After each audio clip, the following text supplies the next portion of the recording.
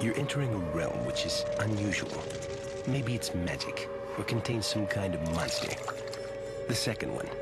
Prepare to enter... Welcome to the world of tomorrow! Good news, everyone!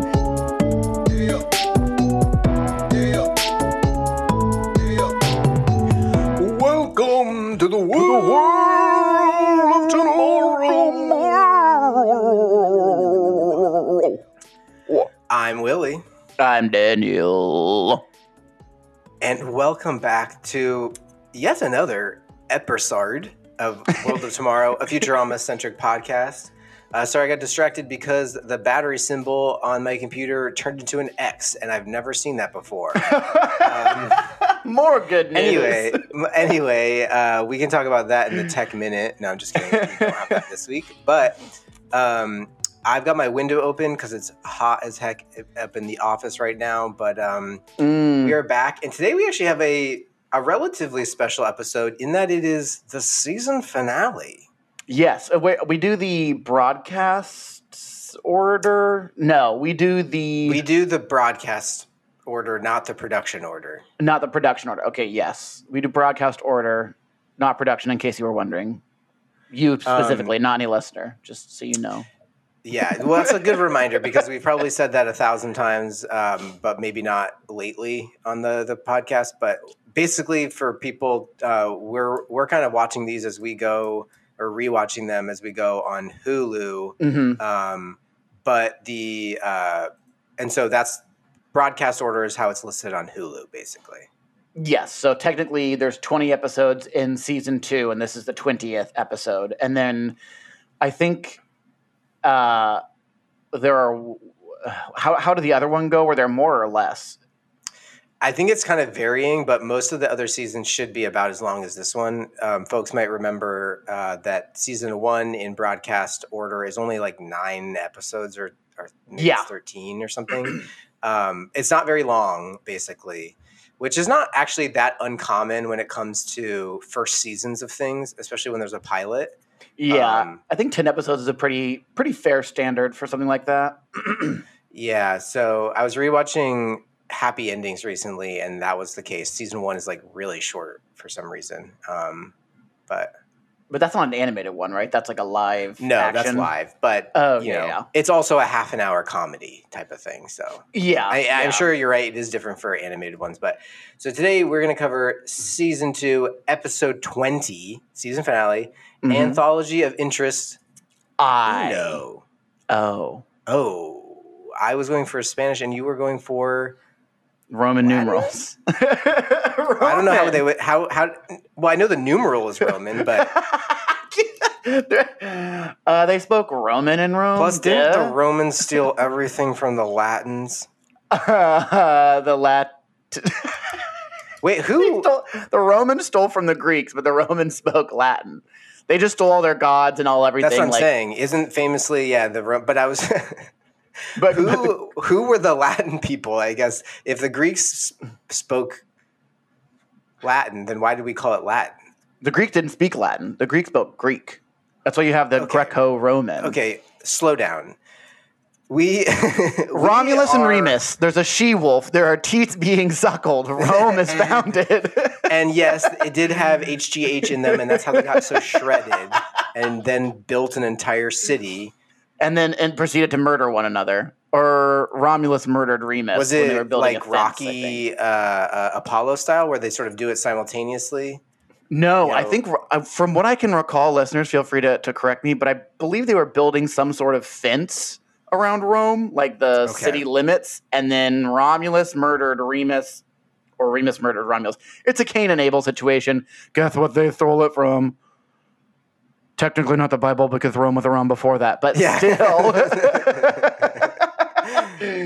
still, I have a feeling that creative writing was not really a very scholarly pursuit back then. So I'm guessing that anyone who did it probably took some creative liberties with someone else's story. Well, or maybe not a contradiction to what you said, but maybe a corollary is that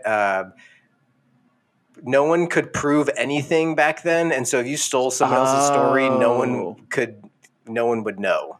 Yeah, right. Just how until all these years Roman gods are later, really just like versions of the Greek gods, and how all these stories in probably the Bible could probably be attributed to something that happened before that. My question, other and this types is the most pagan things, etc.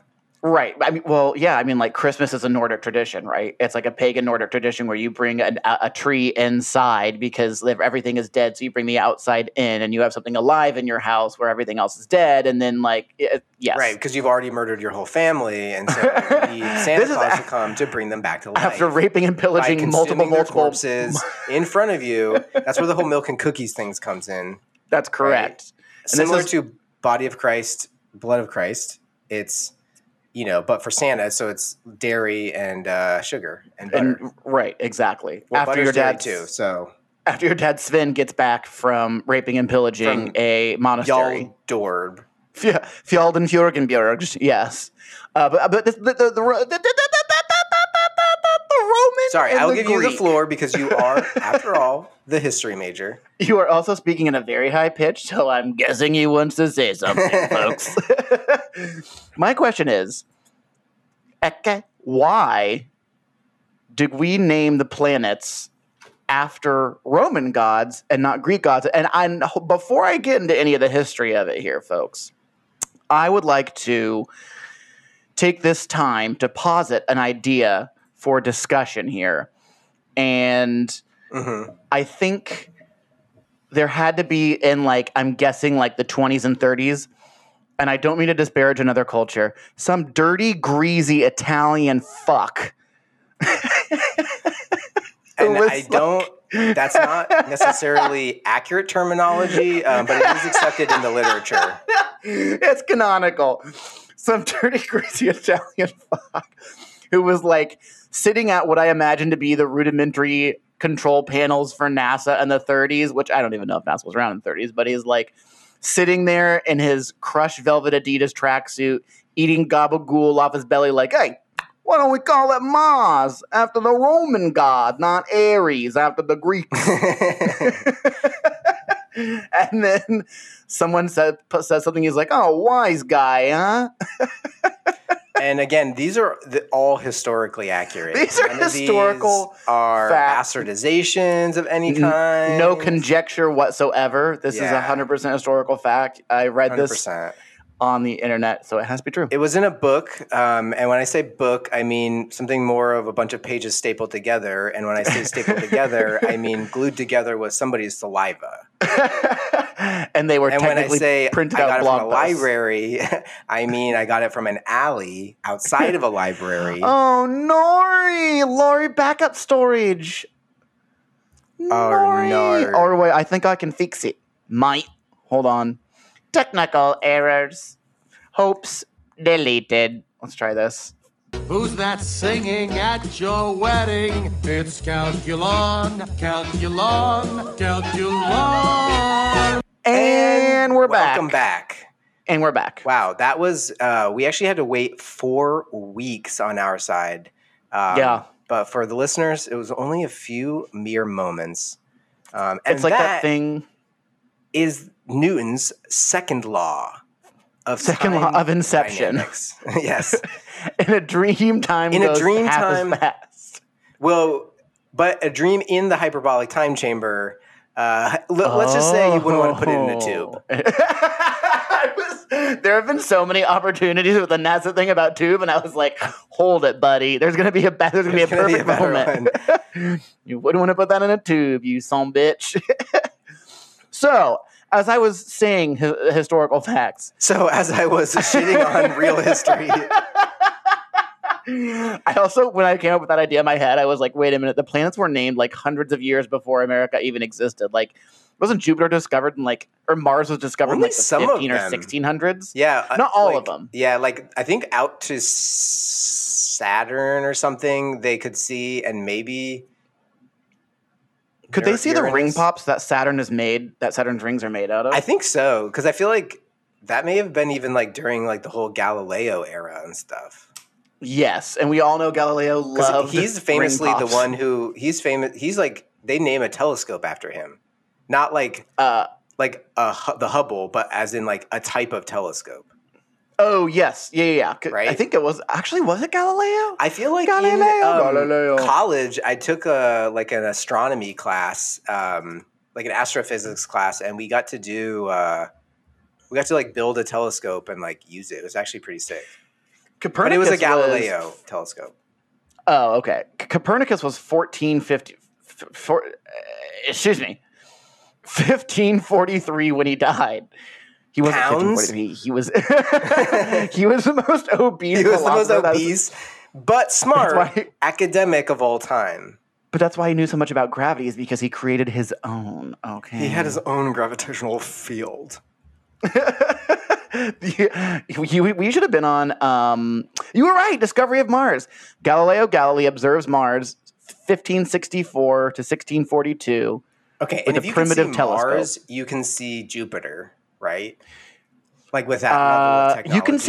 You can see both with the naked eye, technically. Yeah. You can see like Mars is a little bit red, and then Jupiter is just a big ass fucking bright star. But like if you were tracking the stars and you had no other way of doing it, well, I suppose you wouldn't necessarily know it's a planet. Exactly. That's what I was going to say.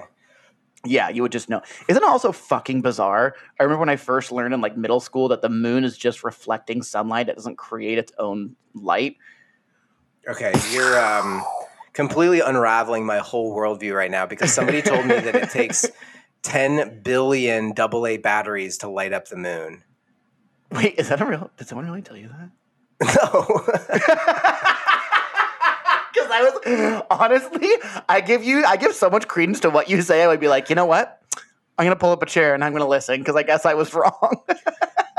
I actually wonder, that's actually a fun math question. You know how sometimes people will like do the math calculations of like, how many basketballs fit in the sun? Yeah, if you were to blender up every person in the world, how big of a blob of meat would you make? I saw that on Reddit. And it would only be as big as like Central Park. Central Park or whatever, yeah. Like a kilometer.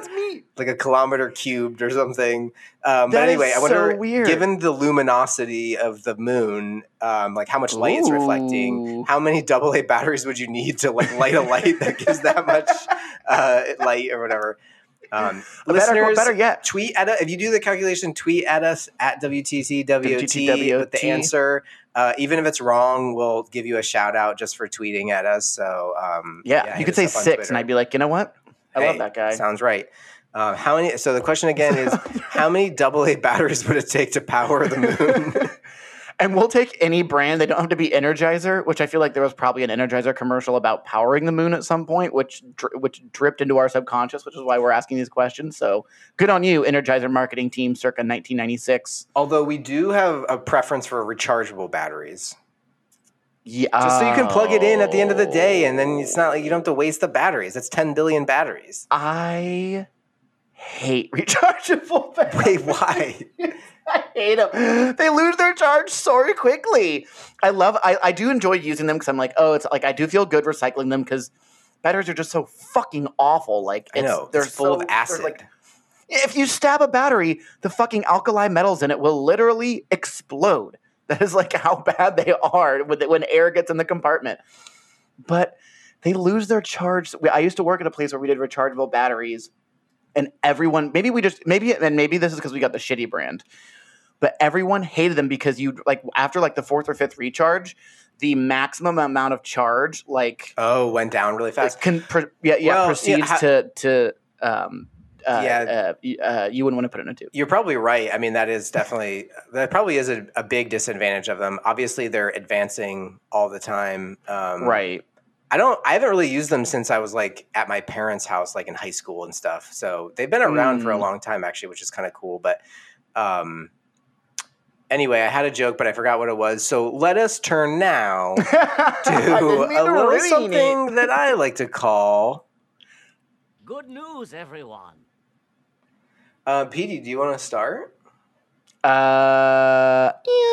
We'll go right ahead then. Have I said that I'm going to Portland yet?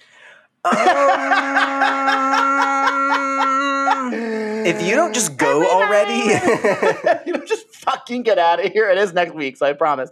We're going to have a little lull, listeners. So we'll get to that after the good news. Well, that's a good idea, though. I needed that reminder. But, so I finished Elden Ring for the 3rd time. It's now kind of a snooze. So I got a new video game, which is the old Spider-Man from 2018. And I'm having like that one's total supposed nostalgia. to be really good, right? It's pretty good. I mean, I'm still like learning controls. I've only put in like 3 hours or so, but it's been great. Like it brings me to that super nostalgic time, and like I believe it was PS2. In middle school, and like where it was like, oh, the web slinging slinging from night to day, and the web slinging physics are so good. They're way better in this one, obviously, but like the fact that you were able to like web sling and shit when that was so good, and like that was one of the first massive maps that I was able to explore. Granted, it was like New York, so all the they had maybe like 15 models different or whatever archetypal buildings, sort of like all copy pasted throughout the copy city pasted, and then they just changed the color, and like you can only see like 2 blocks in front of you, and then it's grayed out. But no, this one is pretty good. It's like hitting my nostalgia feels. I think it was really well done, and it's done by Insomniac Games, who you can definitely see their handprint on every game they do. Like there's definitely a lot of similar DNA, like a little like intermittent puzzles you have to do, the quick draw like weapon stuff. Insomniac were they the ones who did the Tony Hawk games? I don't know if they did Tony Hawk. They did Ratchet and Clank. So they were the ones who did Ratchet and Clank, which is like the standard PS2, PS3, PS1 game. Every time a new PlayStation platform comes out, they release one, which I've always been a big fan of. It's kind of a childish game, but like it's still very fun to me, and I really enjoy it. So okay, correction. Neversoft did the Tony Hawk games. Neversoft. I never said that. I never said that. Oh, I just forgot. Well, that's fun. I was actually meaning to recommend to you to check out the Spider-Man games because they're supposed to be pretty good. And with like a PS5, I'm sure they look like beautiful. I will say I've been playing some PS4 games on PS5. They look good. I need to get a new TV, which that's what Prime Day is for, folks. I think I'm gonna get like a big ass motherfucking like you already have a nice 65-inch TV. Cocksucker. Yeah, but it also the one in my room, not the one in our living room. The one in my room, like I got it from our office 3 years ago. It had been used for a few years. Like when we moved it, I guess I squeezed the side of it so there's like the ripply kind of shit. And if I have a PS5, I might as well have a Ultra 4K that thing, bullshit cocksucker 4K what the fuck ever it is. I don't know. But those are out. I didn't know that those were out yet. I mean, we can't. Did we ever actually explain that, or did we just lose that episode? No, we definitely explained it because we explained it as we knew that was one of the important parts of the lost recording. And now listeners will remember we did record an entire like 2-hour episode, season 1 recap, God. And then probably it was my fault. The file got corrupted. No, it was when we were uploading. It wasn't your fault at all. It was like when we were uploading, we were like, no, it was when like my because it was before we used Riverside to record. And so I was doing some sort of roundabout recording method, and it was not great. So anyway, it got fucked up. But so we had to re-record the entire like episode and like try to bring in the things we thought were worth bringing in. But obviously, we don't really like write these beforehand because if we did, that would be terribly sad because we were like talking over each other all the time and we don't know what to say half the time too. So. And to be fair, podcasting, much like vegetables, it's better when it's organic, folks. It's better when it's fresh. Oh, it's better seedless. It's better when you've washed the outside with some sort of solution to get all the dirt and pesticides off. Did you know you can get fucking E. coli from eating apples without washing them? Who knew? Shit. My roommate got fucking E. coli. You can probably get E. coli from just about anything these days. The liberal media would have you think. Listen here, folks. The liberal quinoa-eating bean sprout suckers are putting E. coli in your salads. We both know that Alex Jones would not pronounce quinoa correctly. Yeah, that's it'd be like quinoa. Quony. 2012, folks. Quony 2012. First he was leading an insurgency, and then he was using ancient grains. He is a lenticular grain eaten by liberals. Popularized in the Mediterranean region. Can't make this up, folks. It's turning the frogs gay. If that was his catchphrase, you can't make this up, folks. Because like half of this, most of the stuff he says is made up. He's just saying stuff. Well, we just gave our character a catchphrase. You can't make this stuff up, folks. Well, anyway, PD, I'm glad that you found that game. This is a slow good news, but my good news is we are a boot. I know I mentioned this a couple episodes ago, but we're a boot to leave on our little vacacion. Oh, yeah. So we're going to head over, visit my parents in Indiana, and then we're going to go see the World Games. We're going to catch some climbing. We're going to catch some kickboxing as well, which I'm excited for. So that should be good. And I've already made plans with our good friend Bull of the Ellie variety. Oh, we're going to see Bull? And guess what? Will Pengy.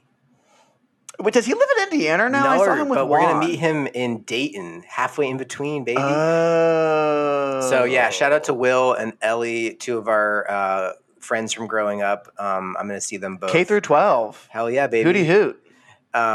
They're dearly beloveds to us both. Yeah, absolutely. So on to some administrative items, listeners, before we jump into the episode. So PD and I have a little... And folks, we're going to need cameras on in the Zoom for this administrative meeting. I want to make sure we have everyone's eye contact, guys. And I'm going to need you to turn the cameras on, okay? Craig, I know you're there, and I know your camera works, so stop saying it doesn't, all right? Your internet's fine, Craig. You're not going to cut out, buddy. Just look, pop up I know there you have Thank you. I know you have Giga Ethernet bit internet, Craig. Okay, you're not fooling anybody. Giga Ethernet. You had a LAN party yesterday, Craig. I saw it. You live streamed it. No, so Crystal we're clear. gonna because of PD and I's little vacaciones, we're gonna be shaking things up a little bit, and we're gonna have to, unfortunatamente, take a little break from the records, but. We will make sure that you listeners out there on the podcast platforms you're not left alone for 1 week without an episode. So we're going to give you a little bit of PD and I were feeling generous. So we're actually going to be next week, before we do our season 2 recap, we are going to put out a little freebie for you from the Patreon. The episode that we talked about a while ago about our thoughts on the future season that'll come out next year of Futurama. We are going to put that out on the free feed, just as a little teaser, a little freebie to get you hooked on that after dark content. Hooked on phonics, folks. So that you will visit our Patreon, patreon.com/worldoftomorrowpod. And just so you know that... I had like a brain fart. Your face. I was like, when the eyes shift to the side, you know you're just grasping at straws. When you have to look at your own image in the thing because you're like,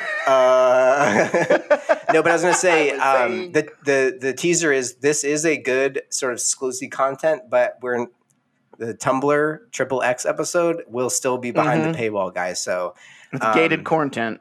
And gated content. Oh, yeah. For any of our LGBTQIAA plus listeners. Because that is heavily a PD episode. He tells us about some of the fun things he got up to during puberty and beyond. Mm-hmm. So anyway, and I opine about the future of puberty and beyond. I can't wait, folks. I can't wait for what's around my puberty corner. Anyway, let's jump into corner. Now that we've done the housekeeping, why don't we jump into the episode? I do have to do a point of order, a little correction. Last week I said the sign in the intro sequence had extra like lettering on it for like a mom robot oil sign.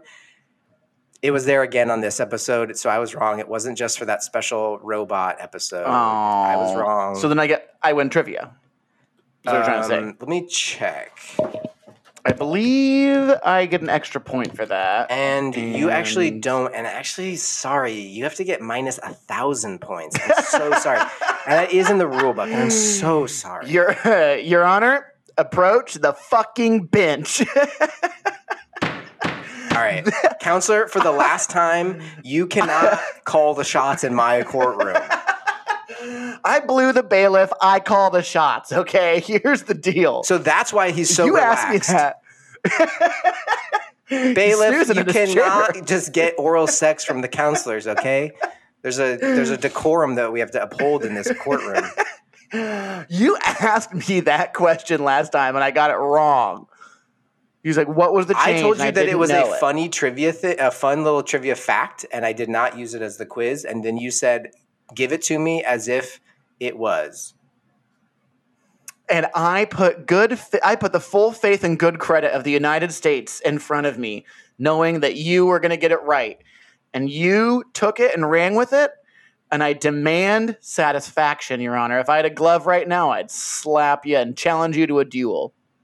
With the galvels. All right, well, we just throw galvels at each other. Luckily, and yes, there is an L in there. Barred the entry of any glove into this courtroom. Need I remind you, Counselor? Firearms. Sure. I am Justice Keith Koala. Okay, this is my courtroom. My father, Keith Koala the First, didn't create Koala Court. Actually, his name was my father's name was Keithan. Keithan. And your mother, Keithley? It's pronounced Keithley. It's spelled KEITH-LEIGH.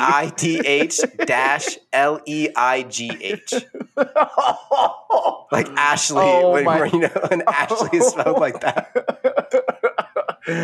I saw the most unfortunate spelling of a name I think I have ever seen.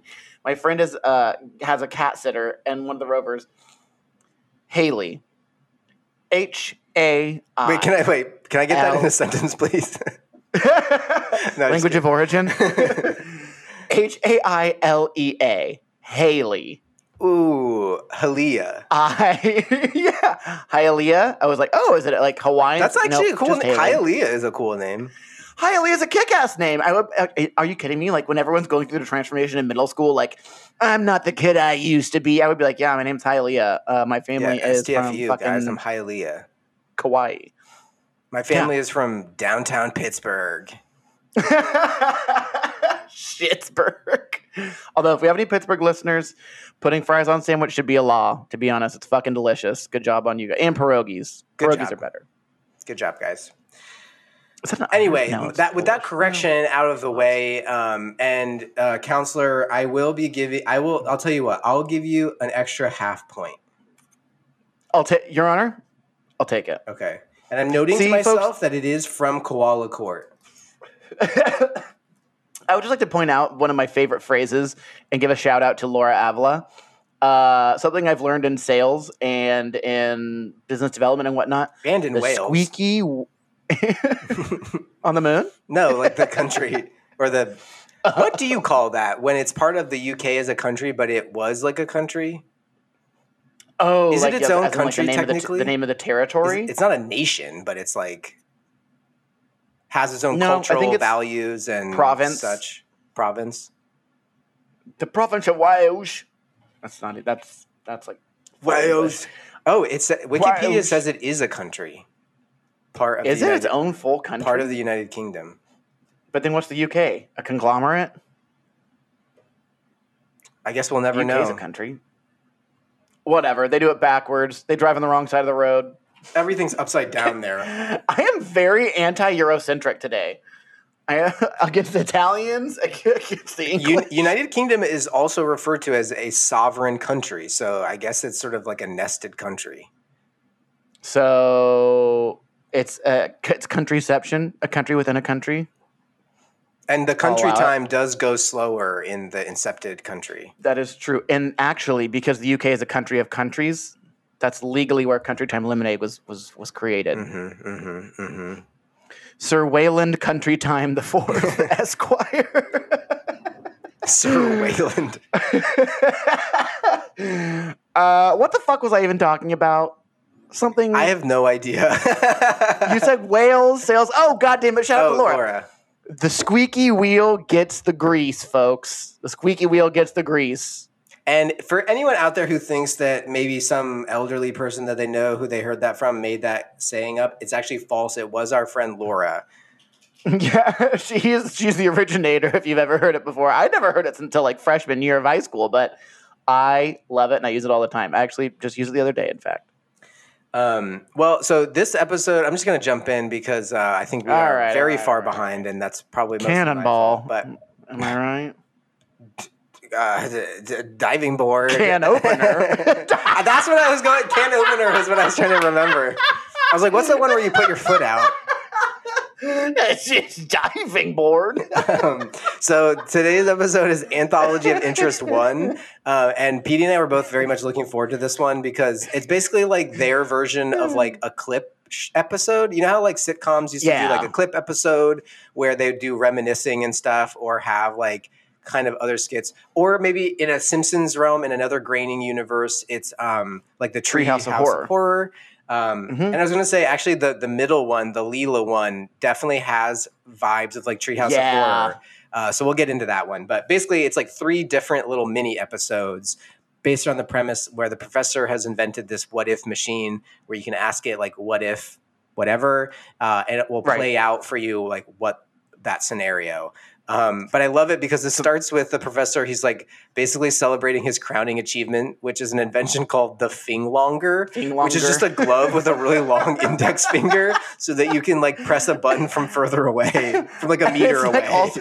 It's also so unwieldy that you need a stick long enough with it, like to balance your pool cue to like actually poke things. It's like completely useless.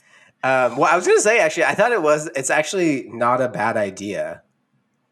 The Finglonger. Well, because it's just another version of a lot of other things that already exist, like those grabbers. You know how like old people and like people who are like less mobile have to use like that, like a grabber to like reach a shelf, or like, you know what I mean? Like if you were unable to stand and you needed something from a kitchen shelf, you might use one of these like little squeeze grabbers. Do you mean what morbidly obese people at Walmart and their rascals use to get the chocolate off the top shelf? Yes, I was trying to be a little bit more respectful and inclusive about other people who have to use that type of thing. But yes, that is what I'm talking about. I know you were, and I wanted to drag you down to the dark depths of my soul. To be fair, I'm actually kind of jealous. If I could just sit in a chair and use a little Finglonger to grab things, particularly chocolate, I would. But I do love that the professor like is celebrating his achievement where he also has this machine that can literally tell you your wildest fantasies and play it on video. He's sort of like, whatever, like everybody pay attention to the Finglonger. Yeah, he's like, suppose you could use it. But so the first little like scenario they get into is Bender asks, "What if I was 500 feet tall?" And that little segment starts out pretty close to, like, it made me think about the episode where Bender wants to be remembered, and he has all that planet, that Egyptian planet, sort of construct a huge version of himself that just screams, "Remember me," and like breathes fire. Yeah. Yeah, so I do love that one. I also a bunch of CG Benders building a larger Bender that then flies to Earth and befriends Fry. Which I thought was like a nice little part of it, that like their relationship they'd still be best friends, even if Bender was 500 feet tall. Yes, I thought that was very cute. And I also realized, I think this is like the 3rd time we see, it's the first of 3 times we see Giant Bender, right? I think that's the one where he's like, one you were talking about. The self-replicating one is the other. And then he self-replicates ad infinitum, and then basically gets down to like the proton level and becomes this giant Big Bender starts right now. But I also didn't realize, until I heard the music again, like I knew that was kind of the play, but I didn't realize that the whole like 7-minute mini episode is a play on Iron Giant. Like Fry is the kid who like is like too stupid to realize. That he can't keep 500. I did have an Iron Giant sort of like, because like the whole government is like against him, thinking that he's like, But in this case, Bender does actually land on a Hanson concert and kill like a bunch of people. But he's sort of like redeemed for the audience because he's like sort of like kind of innocently friends with Fry. To be fair to the Iron Giant, Bender is more of a murderer than the Iron Giant ever was. That's true. I also used to fucking hate that movie. I hated that movie. I feel like all the weird kids loved the movie, and only they had it at places where you had to watch movies with other kids, like a camp, yes, or a rental place, or like a church. You're like, oh, I don't want to watch Iron Giant, and all the weird kids loved it, and you were like, my two choices are Black Stallion and Iron Giant. I guess I'd rather watch Iron Giant. Iron Giant, yeah, exactly. Like, speaking of which, Black Stallion was the one of the videos they played. PD will be triggered by this because we've talked about it before. But when we filmed that Best Buy commercial in 4th grade, they when you were not on camera, you were in a classroom with like a little VHS TV player, and it was playing Black Stallion, and they had like goldfish that you could eat. But anyway, do you want to tell that story again, just to get under my skin? Oh well, do we have goldfish 2 hours and free entertainment? The entire thing. Wait a minute, were they whole wheat goldfish? I bet they fucking were. Those stink. No, they were regular. I don't even know if they had the whole grain ones then. Oh, back in the day? Yeah, they had pretzel, whole grain, and then Cheese Blasted came around in about 4th or 5th grade. We did not get the Cheese Blasted because those were, quote, trash treats. Well, then I guess I'm twice as right. Because I feel like the originals are like goldfish, regular, pretzel, and Parmesan. The Parmesan ones are so good. Parmesan cheese. Parmesan. Anyway, I threw us off track. Sorry. I triggered PD and I threw us off track. Wait. Say that. Say Parmesan like that again. Parmesan. Oh my God! You know you sound like that. Just like hit this struck a chord in my head. Who? You sound like the guy from 300 who delivers the fresh oracles daily to the like soothsayers of Sparta. And he's like, "You will have fresh oracles every day." I don't remember that part of the movie. No, I don't remember that. I haven't seen that movie in a long time. Are you kidding me? That's like the movie that like the Satan grabbed a hold of my soul and turned me into a homo. It like, is the best. I love that movie. I think you probably already were a homo at that time, and that's why it's rooted so deeply. It just kind of unlocked that. Yeah, it was also it came out in like 2005 or 6, and I was like, this is about as close to Lord of the Rings as we're going to get without a new movie coming out. So that's also why I loved it. Well, okay, I would argue that Lord of the Rings is probably more of the thing that triggered your homosexuality. Oh, yeah, actually. I definitely had a crush in a little on bit more of like a classy way. It's not so much about like six packs and like athletic bodies. It's more about like... It's more like finding this character and their... Heroicism? Heroicism and... And like the character art being like, oh, that's attractive. Yeah, exactly. Oh my God, yes. And let's be honest, Gimli sometimes. Hey, sometimes it's Gimli. Exactly. Something's got a Gim, am I right, folks? Something's got a Gim. Oh, God. Okay, I brought us into this tangent. I'm going to pull us back out. So basically, they're like, okay, how the hell are we going to stop Big Bender? What do we do about this? And so the professor's like, actually, I have a solution. And he decides to make Zoidberg big with the, what's it called? It's literally called like the Big O-Matic or something. Yeah, it's like the Expand-O-Meter or something. Yeah, exactly. So he makes Zoidberg basically huge because they need another giant monster. As the professor says, we need something even equally as big. Yeah. I love that sentence. Equally as big. Even equally as big. The redundancy alone. And traps Zoidberg with a guinea pig, and he's like, what is this, 2 meals in 1 week? So Zoidberg gets big and goes to fight Bender, and they basically have their big Godzilla battle, exactly. I guess you could call it. Which is almost identical to the one that Bender has in the other episode we were talking about, where he's fighting the giant from like the giant Patton Oswalt giant. Yeah, the Patton Oswalt giant. But anyway, I love that they're fighting and they're kind of using these buildings as props. Bender ends up flinging the top of a tower at Zoidberg where it misses and then it hits the bank of the river, and then like immediately this banner rolls out and it's like luxury luxury water views. It's like an apartment building. Yeah, exactly. Well, and then Bender takes up like Yankee Stadium and then fills it with water, and then like applies flame to it so that he has like a boiling pot of water so that he can like cook Zoidberg with it. Right. I love how also you can kill him in any way, but they're like, it's going to be a lobster It's got to be an elaborate so lobster joke. Yeah. So he boils Zoidberg. Zoidberg pops out, snips his ankle cuffs off, and then he falls backwards onto what seemed to be the Empire State Building that we clearly see get destroyed multiple times Chrysler before Building, this. maybe. I think it was Empire because it looked like it was like the flat architecture, not like the Art Deco on the center. But I don't know. I think it was more the Empire, but you lived there. I didn't. No, I mean, it could have been either one. Obviously, it also is made to look shorter, too, because Bender falls onto it, so... Right. Very anyway, true, yeah. So Bender gets stabbed, and then Fry's like, you monsters, like, he was my friend, like he came here to be, like, peaceful, and Bender's like, yeah, I only had, like, a simple dream to come when I came to this planet, and that was to kill all humans. But now I'm gonna die. Yeah, exactly. So unlike Iron Giant, he actually is evil and did want to kill all humans, except for maybe Fry. Right, but he gets distracted by playing with Fry, by seemingly playing Shrinky Dinks with Fry. And hide and go seek. Yeah, when he's 500 feet tall.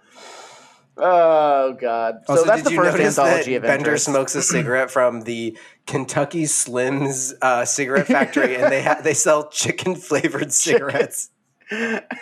What does he say? He's like, "Ooh, yeah, that's smooth," or "That makes it go down. That's smooth," or something like that. Something like that. Like, oh, that's like a mellow. Oh, no, that takes the edge off. Yeah. Oh, that takes the edge off. Yeah. No. Yeah. He says, "Oh, that gets rid of the shakes." Oh, yeah. That gets rid of the shakes. Oh, yeah, that really gets rid of the shakes. So that's Bender's kind of what if. Leela then talks about how like they're like, Leela, why don't you do it? And she's like, oh no, like I'm not impulsive enough. And then she's sort of like they goad her into kind of being like, okay, well, what if I was like slightly more impulsive? So it's pretty much the same. Just slightly. Yeah, it's pretty much the same. Leela, she's like, it opens with her having bought like new boots with like instead of her normal black boots, they just have a green stripe on them. So pretty much it is the same Leela. But basically, the professor is sort of like, oh, Leela, I'm glad you're here. Like, I'm going to put you in my will to receive everything because, like, you're the most predictable. Like, you are the most... You're not at all impulsive. And Leela, in the scenario, is kind of, like, taking that personally. So when she finds out that she will be wealthy after the professor dies, she decides to kick him into his pit of man-eating anteaters. I didn't really think about how stupid that is. Like, of all the animals that you could train to be deadly human-eating. Their diet and their description. Yes, exactly. Anteater. Their diet is titular to the actual The titular species. diet. The titular diet. Okay. They're man-eating anteaters, which don't anteaters just have like a little like... Yeah, they have the tongue. They have the long tongue. But like their mouth is like the little, you know that meme of the cat that coughs? Yeah, where it's like SpongeBob's lips in the straw in the Jerk Arms episode where he like sort of like he can't move the glass to himself, so he like reaches his lips all the way to the straw. That is literally exactly it. I didn't even think about it. I think about that episode all the time. Because he does that, he goes, and then he goes, yeah. Yeah. He goes, yeah. So basically, Leela goes on this like killing streak, and Zoidberg is trying to be like the Sherlock Holmes of it all. Sherlock Holmes, yeah. And he's sort of like, I love it when he calls. At one point, Leela's killing Hermes, and he's sort of like screaming in pain. And then Zoidberg's like, "Shut up, Hermes! I'm trying to deduce something." And he's like, "You are chopping my torso off." He's like, "Hermes, be quiet. I'm deducing."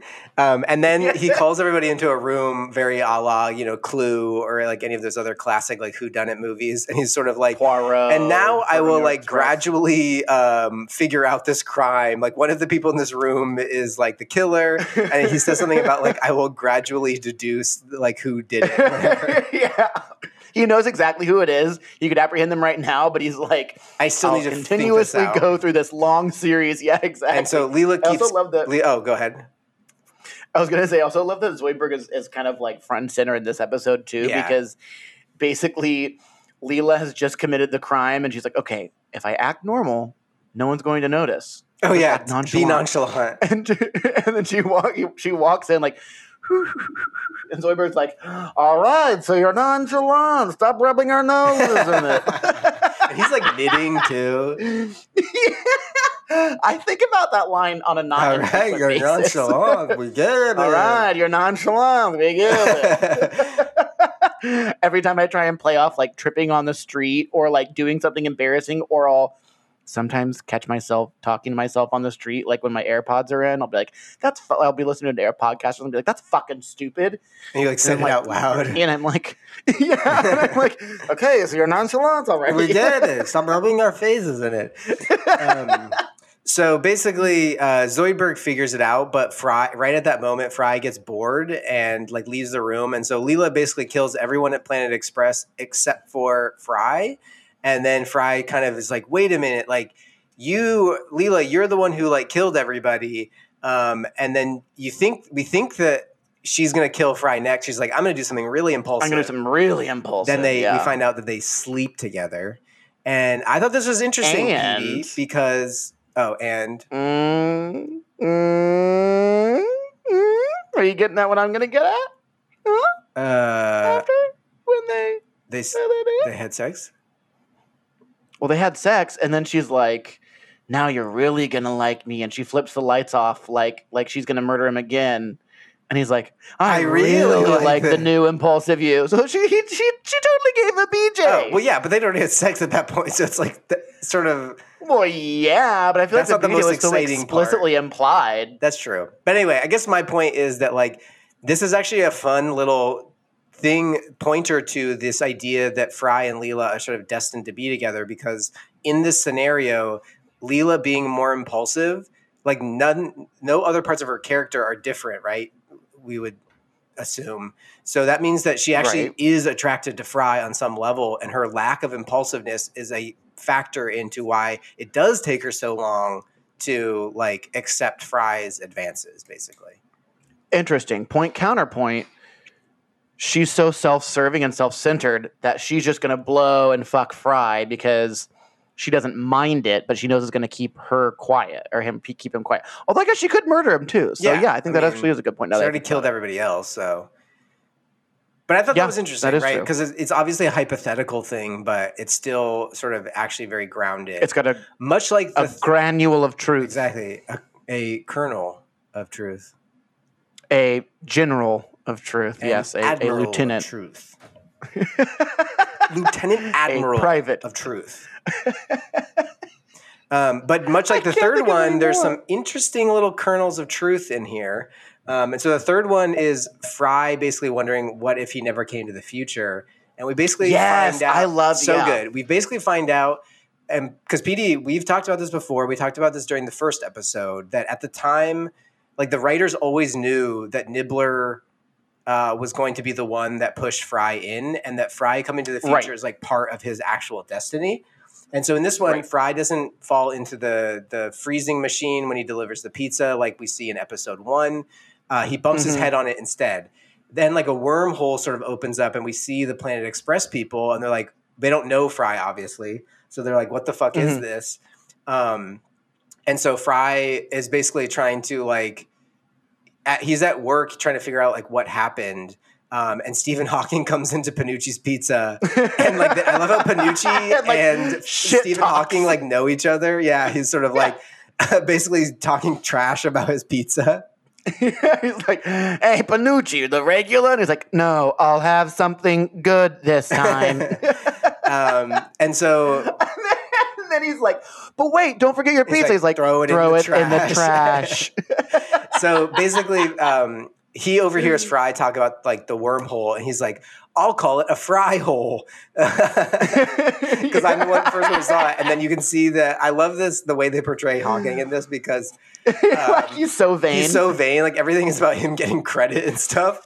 And, like I call it a Hawking hole. Later on, Uhura says something, and he's like, "That's a great idea. I came up with it."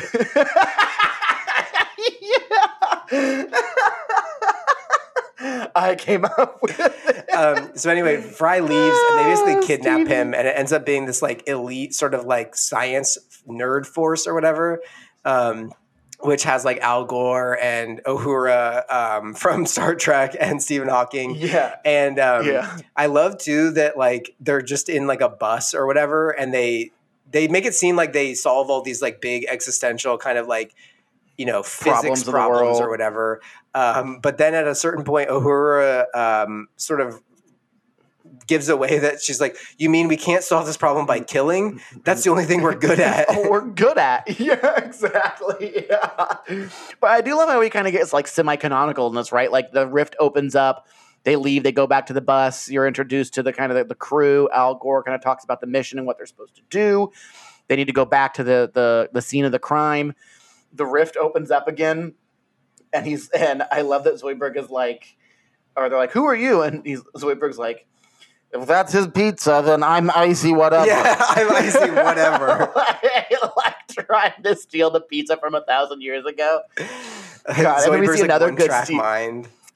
Yeah, we see another good one where he's like, "This is the tube where you get frozen." And Steven pops in and he goes, "I call it a Hawking tube." Yeah. Like, he's just trying to claim everything. Literally everything. So I looked for it. I didn't see any Nibbler in this one. I didn't see any mention of Niblonians. I kind of looked in the background because I've seen this so many times for like, oh, maybe like, you know, you see Nibbler's antenna with an eye popping out or something. I didn't see anything like that. But I did love how basically Fry is still the same person, right? Because where we talk about these being hypotheticals where everything's the same except for the basis right. of the hypothetical, the premise.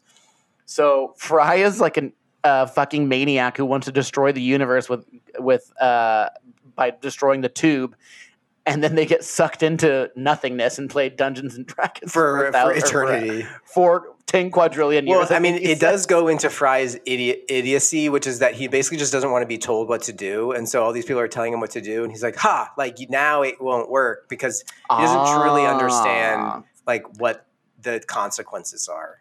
It's not as though he had machinations to destroy the universe. It's don't tell me what to do. I'm a toddler, and so I'm going to strike back immediately without forethought. No one. Okay. All right. Doesn't. Yeah. Doesn't. We already heard that one, didn't we? No, I'm doesn't. That's the Kubert episode, right?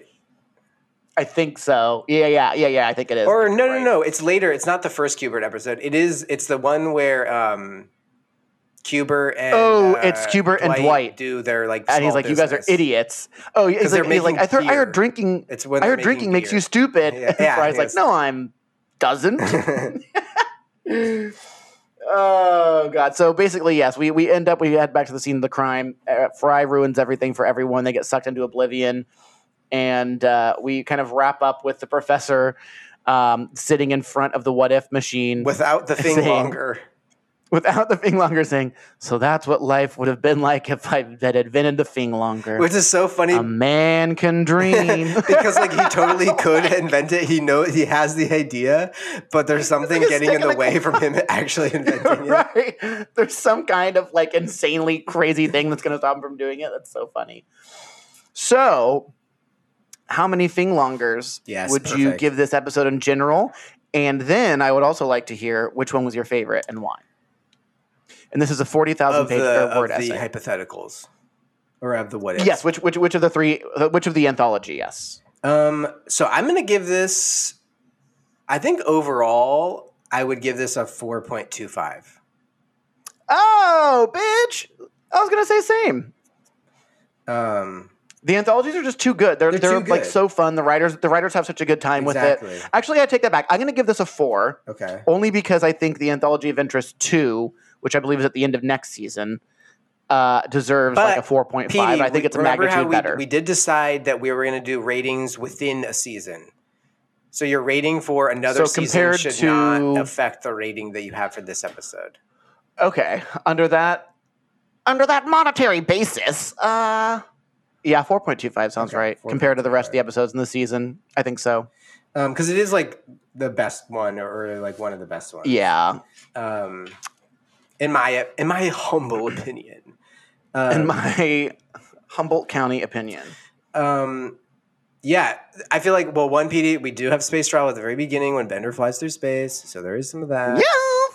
We do get some of the Bender one. I would say is probably my least favorite. I think overall my favorite is probably I don't know, the Leela one, and I think overall it's probably the last one.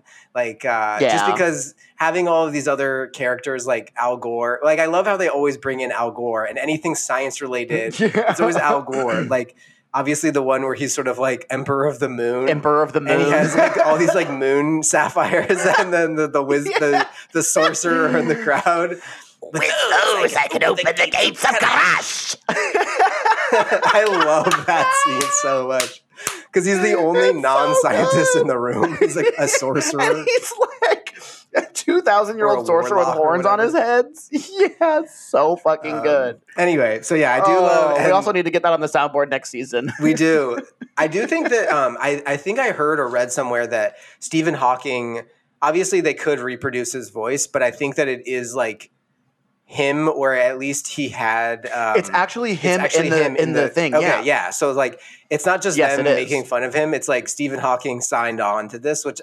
That is like one of my favorite parts about the series at all, is that like they got someone like Stephen Hawking to participate and to like come back and do multiple episodes and stuff. Right. Yeah. Well, yeah, exactly. And like I think they didn't even just get the rights to use his voice and writing. I think he actually like went into the studio and like met people and shit. I feel like I've read something about that. Let me confirm that. But meet and greet. I mean, maybe he didn't perform it, but yeah. But he had to read the script and it. Like, this is hilarious. So. Me being like, but he also has a notoriously good sense of humor. Like when he got interviewed by John Oliver years and years ago, and John Oliver was like, "How do we know you're not like a robot talking through that? And like, how do you or how do we know you're actually so smart?" And he's like, he said something along the lines of like, "Anyone smarter than you, dumbass." Yeah, he's exactly. So that's hurtful, Professor. I think the third one is probably my favorite overall. Interesting. I like number 2. A name I came up with, Sherlock Holmes. Oh, like lobster. Yes. Okay, I how about Sherlock this? Holmes. Sherclaw Holmes. Oh, okay. Arthropod Holmes. Sherlock Holmes. God damn it! What? I thought Sherlock Holmes was a home run. That was not even a base hit. That was like getting walked to first base. Yeah, it's okay. It was getting walked. I'll take the base. Oh, all right. Well done. So hoisted by my own petard. No, I'm just kidding, PD. Sherlock Holmes is even equally as good as the other ones. Even equally as big. Oh god! But I did like that. I like we see impulsive Leela. While our am I back? Reconvene. Oh, there you are. Am I back? Hello. You're good. Okay. Good. So, Petey, it's your favorite time of the episode. Trivia. Do you want to ask first, or do you want me to ask first? I shall give, and ye shall receive. Aye. For the Lord hath spoken. Okay. I've got 7. Holy frick. I'm kidding. I would not put it past you to actually have 7. And be like, all of these are necessary. This one is a 4-parter. No, I've got 4, but I was going to take the sting out of the blow to start with 7. Then you're okay with 4. Okay, just do 3. Okay, 4 it is. Name one place that Zoidberg takes his revenge on when he becomes 500 feet tall like Bender. Oh, he Manhattan Chase Bank or whatever. Chase Bank of Manhattan. Yeah. Deny my credit card, will you? And then he also gets booed off the stage at the Apollo. Oh, yeah, the Apollo. Who is, besides Uhura, Deep Blue, Al Gore, and Stephen Hawking, who is the other member of the crew? E. Gary Gygax, creator of D&D. God damn it. All right.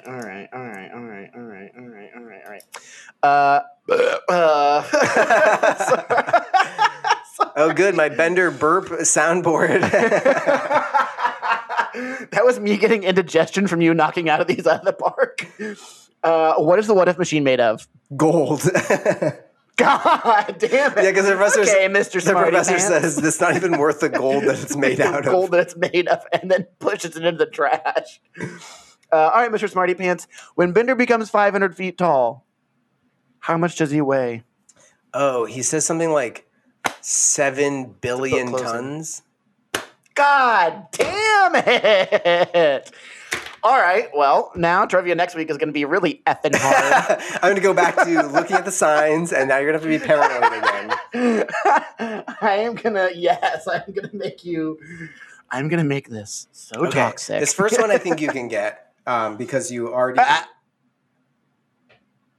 All right, go ahead. I already know there's going to be some kind of outside component that's like, oh yeah, da, da, da, da, da, da. Name this weird song that came out in 1963. That's okay. Anyway, so who out of that nerd like strike force is no longer with us?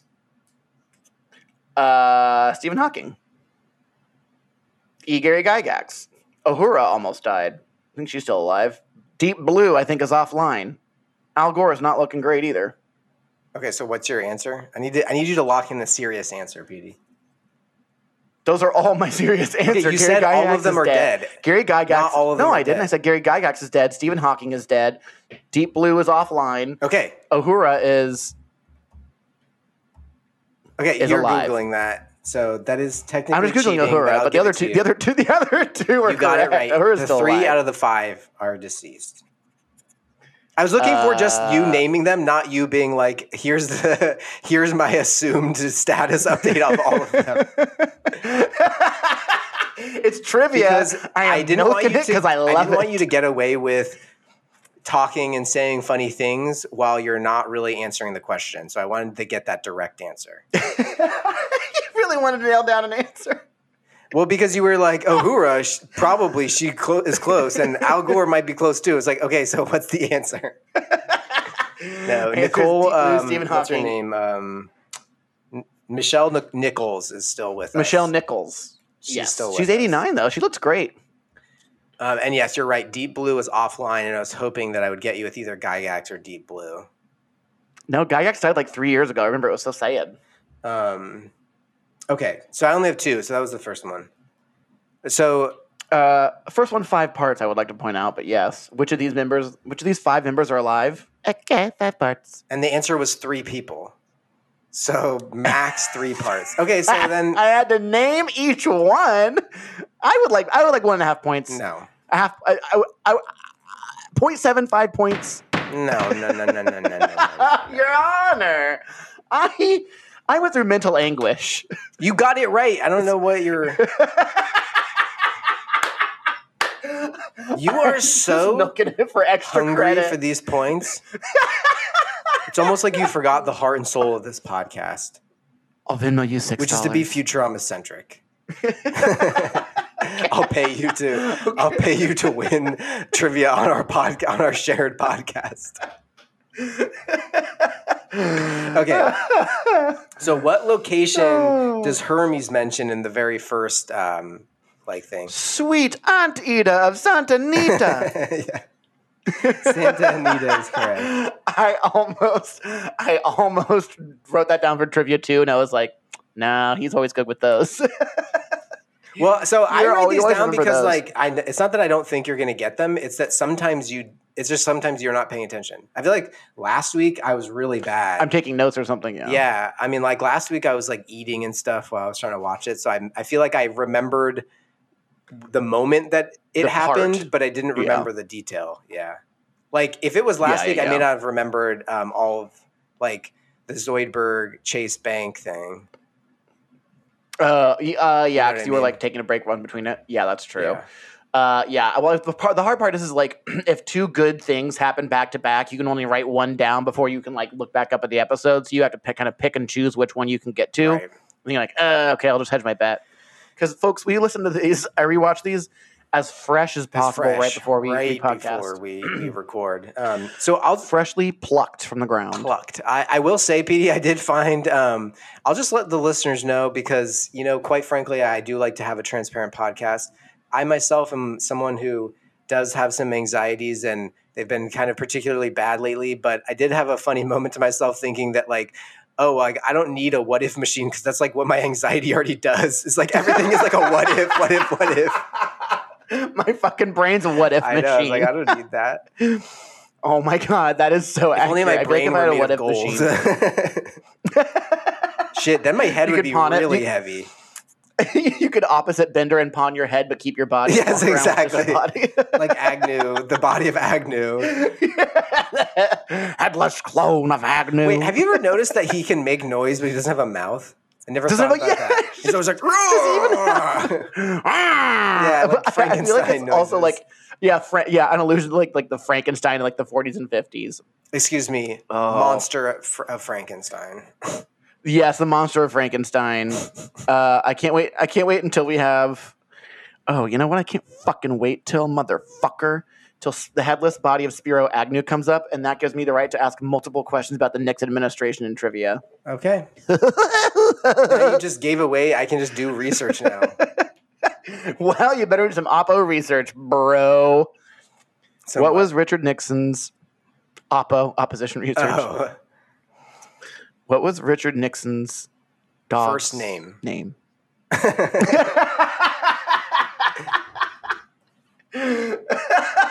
First name. No, actually, that gives it away because it's already in an episode, and like it's a very funny joke that I'm going to write down anyways. But speaking of Richard, Dick, Richard Elliott Newstead, 1990 to 2003, R.I.P. Rest in peace. Good old Snaggletooth, the original Snaggletooth. The original Our number one favorite historian. Historian, yes. Richard Elliott Newstead. Specializing in American history, I believe. American presidential history, I believe. But yes, he and Doris Kearns Goodwin should have progenited so that we could have like the most historian babies. They come out literally with like a huge snaggle. What do you call that? A cap. The bonnet? With a huge snaggle, yes. No, is it just called a cap? Like what graduates wear? Like when they yeah. Yeah, the graduation cap. Cap and gown, right? They would come out as some sort of like a fancy name. Valedictorian. Yeah, and they come out and then they just it's called a Hattington. A Hattington. Well, you have like your stole, right? Like the stole is a fancy name. And then you have your cords. I don't know. There should be a fancy name for graduation. What is the hat at graduation? Got fancy names it's called for a mortar graduation board. Hats. Oh, yes, it is called a mortar board. Yes. Okay, I have heard that before. Also, mortar board. Mortar boarded that chicken. Which is when you put the little thin part in between a woman's cleavage. Gave her the old mortar board. That's when you give a woman a diploma.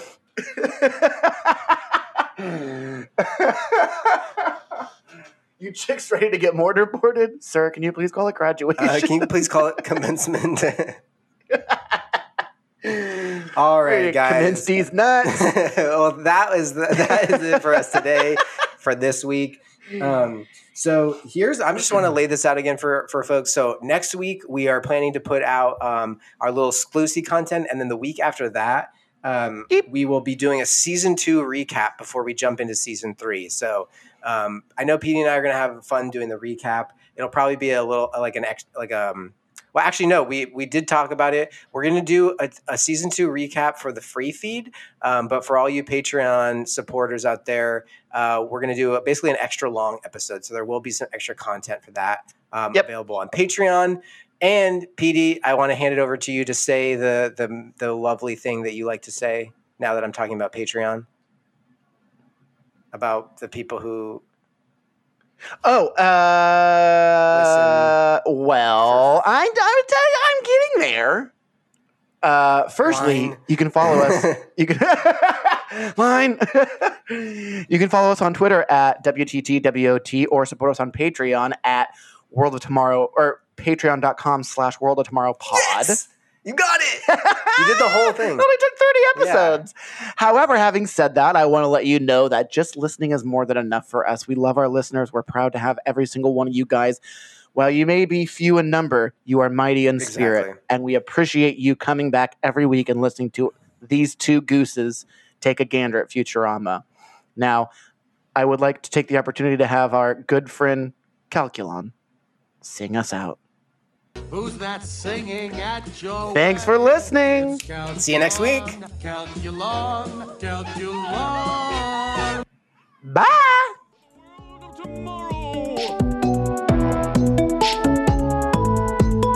Good news, everyone.